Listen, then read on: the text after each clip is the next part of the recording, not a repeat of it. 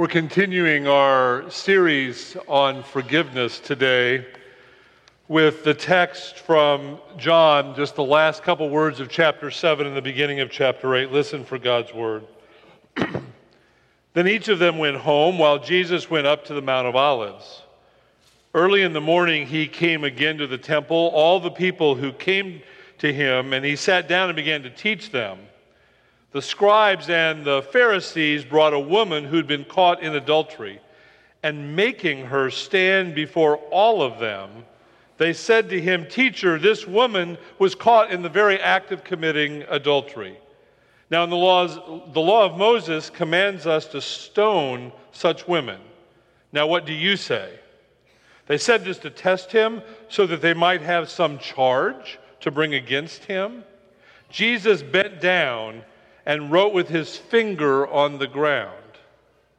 When they kept on questioning him, he straightened up and said to them, "Let anyone among you who is without sin be the first to throw a stone at her." And once again he bent down and wrote on the ground. When they heard it, they went away one by one, beginning with the elders, and Jesus was left alone with the woman standing before him. Jesus straightened up and said to her, "Woman, where are they? Has no one condemned you?" She said, "No one, sir." And Jesus said, "Neither do I condemn you. Go your way, and from now on do not sin again." The word of the Lord. What was Jesus writing? What was he writing on the ground with his finger that day? Immediately before and immediately after proclaiming, "Let anyone among you who is without sin be the first to cast a stone at her," Jesus wrote with his finger in the dirt. The her was a woman caught in the very act of adultery. The law of Moses, according to the scribes and Pharisees, meant that that woman should be stoned. The reality of the first century life meant this woman, any woman, really had no rights, no self-determination.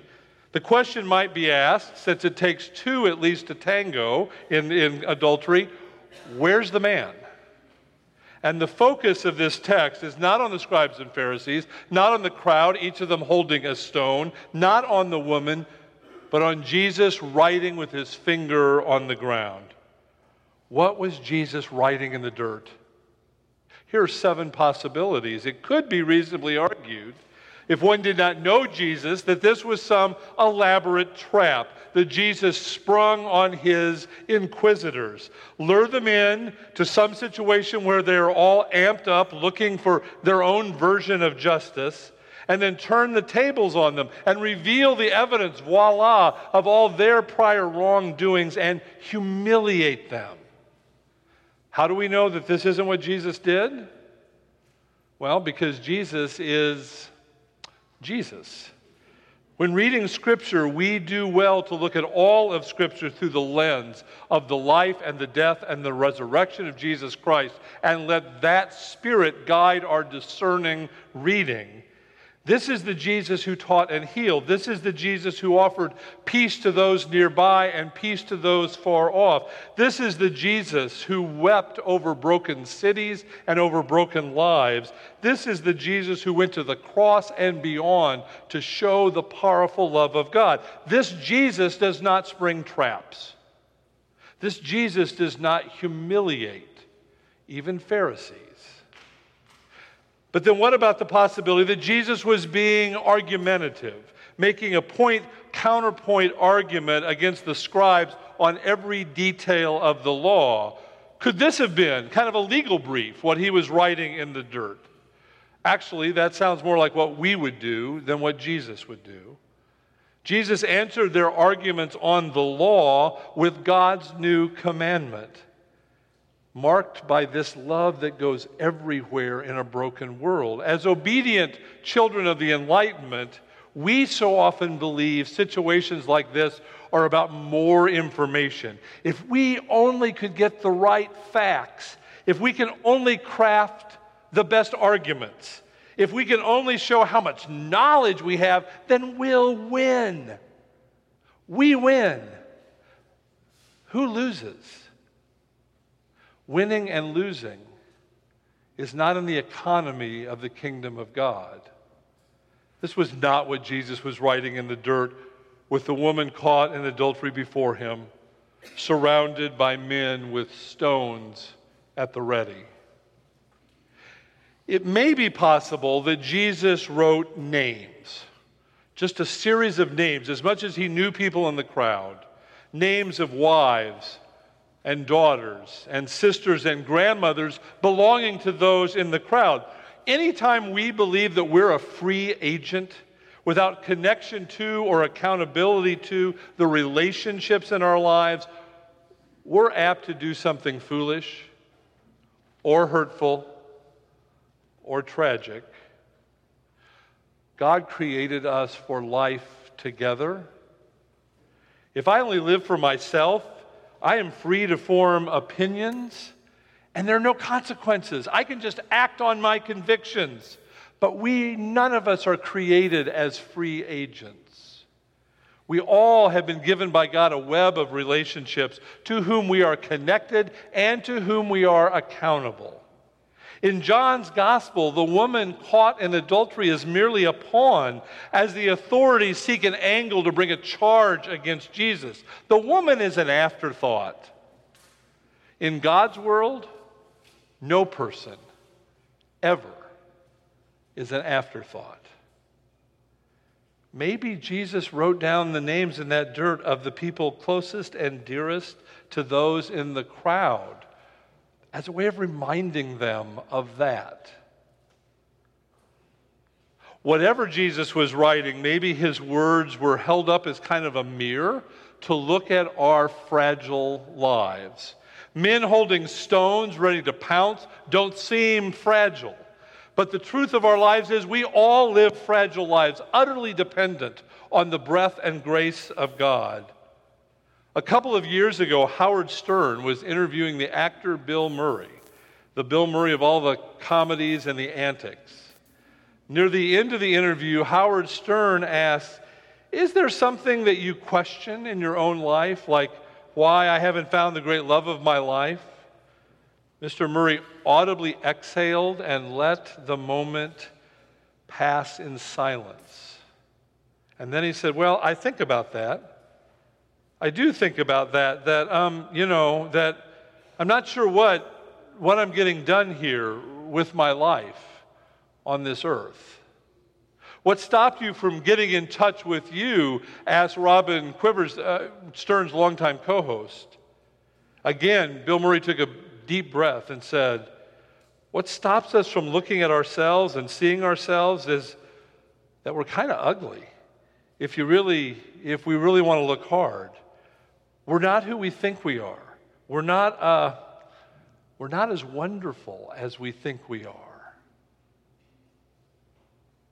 Do you think Jesus could have written words in the dirt that day that uncovered the fragile nature of each life? Anne Lamott says the three most terrible truths of our existence are: we are so ruined and so loved and in charge of so little. Maybe Jesus wrote words in the dirt of grace and love and hope and forgiveness that uncovered that truth and comforted people all at the same time. It's also possible that Jesus wrote the names of other people, children, women, men who had died, to remind that group of their shared grief that we so often push beyond, and to try to stop one more death. Naomi Rosenberg is an ER doctor in Philadelphia. Recently, she wrote a piece, "How to Tell a Mother Her Child Has Died." First, you get your coat. I don't care if you don't remember where you left it, you find it. If there was a lot of blood, you ask for somebody to go quickly to the basement and get you a new set of scrubs. You put on your coat and you go into the bathroom. You look into the mirror and you say it. You use the mother's name, you use the child's name. You may not adjust any of this at all. After the bathroom, you do nothing before you go to her. You don't make a phone call. You don't issue medical orders. You don't talk to a medical student. You never make her wait. She is the mother. When you get inside the room, you will know who the mother is. Yes, I'm very sure. Shake her hand and tell her who you are. If there is time, shake everyone's hands. You will know if there is time. Never stand. If all the seats are taken, that's what the armchair of a couch is for. You never make her wait. She is his mother. And now you explode the world. Yes, you have to. You say something like, Mrs. Booker, I have terrible, terrible news. Ernest died today. Then you wait. You will not stand up. You may leave yourself in the heaviness of your own breath. You may notice the racing of your pulse. You may notice the shoelace on your shoes, but you will not stand up. You are here for her. She is his mother. If the mother has another son with her and he has punched the wall or broken a chair, do not be worried.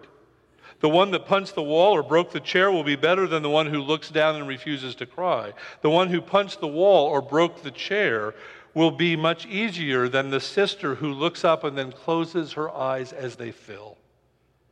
Security is already outside the room. When they hear the first loud noise, they will come in. They will know that. No, you will not have to tell them. They will know about the family room in the emergency department in Summer in North Philadelphia.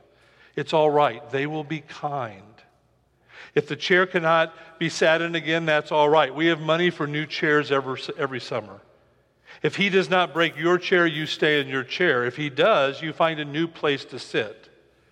You are here for the mother, and you have more to do.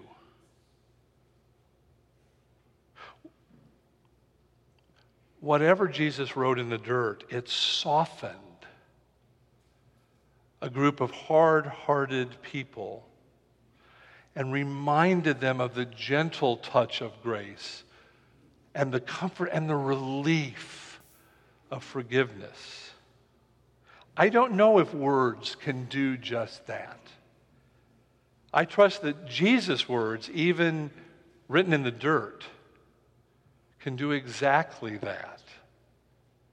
What did Jesus write in the dirt?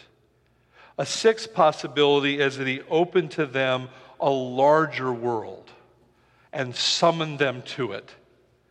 C.S. Lewis once described an image of hell as a vast gray city inhabited only at the fringes, with rows and rows of empty houses in the middle of the city. These houses are empty because everyone who once lived in them had gotten into an argument with their neighbor and moved on out. And then they got into another argument with their new neighbors and moved farther out. And everyone fights and moves. And they flee farther and farther from the center of the city, leaving empty streets full of empty houses. Lewis says this is how hell got so large. It's empty at the center and only inhabited on the fringes. The confrontation the scribes and Pharisees have brought to Jesus, using this woman in their intrigue, ignored the larger world of tragedy and pain and injustice we know is going on in Roman-occupied first-century Palestine. I wonder if Jesus wrote in the dirt the first-century equivalent to Tulsa, Charlotte, Ferguson, Cleveland, Baltimore. Did that crowd really want to take all their anger and indignation out on one poor outcast woman when their world was facing hardship and strife all around them? One scholar comments on this text, Jesus gently invites and encourages us in living a life of humility and clear-eyed assessment, both of ourselves, but also of our community. While we are contentedly tempted by the world's propensity for dividing humans into us versus them, good guys versus bad guys, the guilty versus the guilt-free, saints and sinners, in truth, we're all a little bit of each. In truth, our life's work as followers of Jesus is learning and practicing gentleness and discipline and humility and forbearance. Our life's work under the gift of God's forgiveness is shaping our own life as disciples, not judging other lives. What if Jesus' words written in the dirt that day were a call to a larger life and a deeper empathy and a wider awareness of pain and suffering and of injustice and heartbreak, and a call to that very crowd to do something about it? The Reverend William Barber is president of the North Carolina NAACP, and he wrote an editorial in the Charlotte media this week where he said, "I'm a pastor. I will not condemn grief. As a young man, I was trained as a lifeguard, and I learned a long time ago that when people are drowning, their instincts can kill them and can kill anyone who tries to help them. If a lifeguard can get to a drowning person, the first thing the lifeguard is to say is, 'Stop struggling. Let me hold you up in this water. I will get us to shore together.'"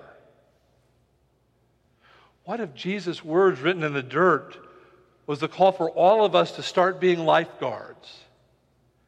There's no time to throw a stone when people of all backgrounds of pain and all experiences of injustice are drowning. Well, here's what I think for sure about whatever Jesus wrote in that dirt that day.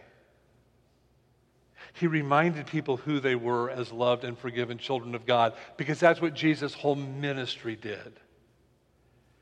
They were told that they were not created by God to stone a woman.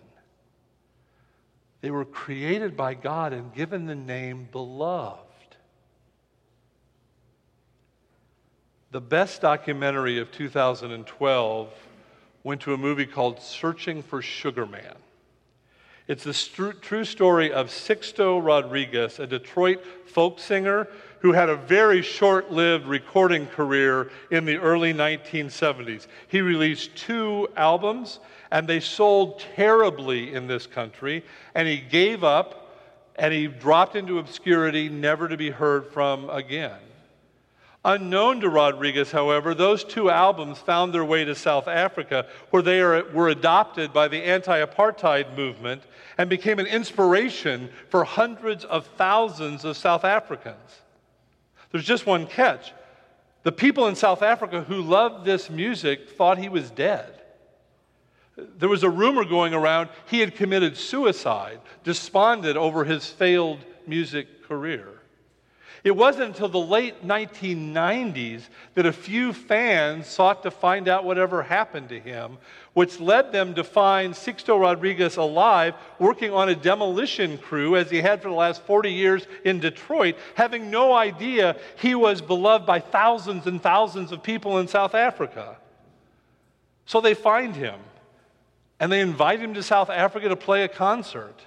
40 years after he cut 2 bad albums that didn't sell. 40 years of working demolition in obscurity in Detroit. 40 years, which leads to the most touching scene in the movie, when he arrives in Johannesburg and he steps out onto the stage to thousands and thousands of cheering fans, and every one of them knows every word to every one of his songs and sings right along with him. So who's the real Sixto Rodriguez? The Detroit demolition worker? Or the music icon who helped nurture a revolution for freedom? Who was that real woman caught in adultery? A pawn of the powers that be, or a beloved child of God praying for the opportunity for a new life? And who were those people in the crowd, stones at the ready? Amped up killers ready for their own vigilante justice, or husbands, sons, friends, colleagues who desperately needed the experience of forgiveness before they did something rash? What I know for sure is that whatever Jesus wrote in the dirt, he reminded all of them that they were loved, forgiven children of God. He wrote the truth about them, that they were not created by God to stone a woman. They were not created by God to continue in adultery. They were all created by God and given the name forgiven. I wonder what words Jesus would write in the dirt at our feet today. The box under the sermon in the bulletin. Imagine that's your plot of ground. What's Jesus writing in there for you this morning? Take a moment. Think about the places in your life that are strained or broken or joyful and wondering or questioning or amped up or strangely distant. Places that are parched for love. Places that are depleted of hope. Places that are desperate for forgiveness.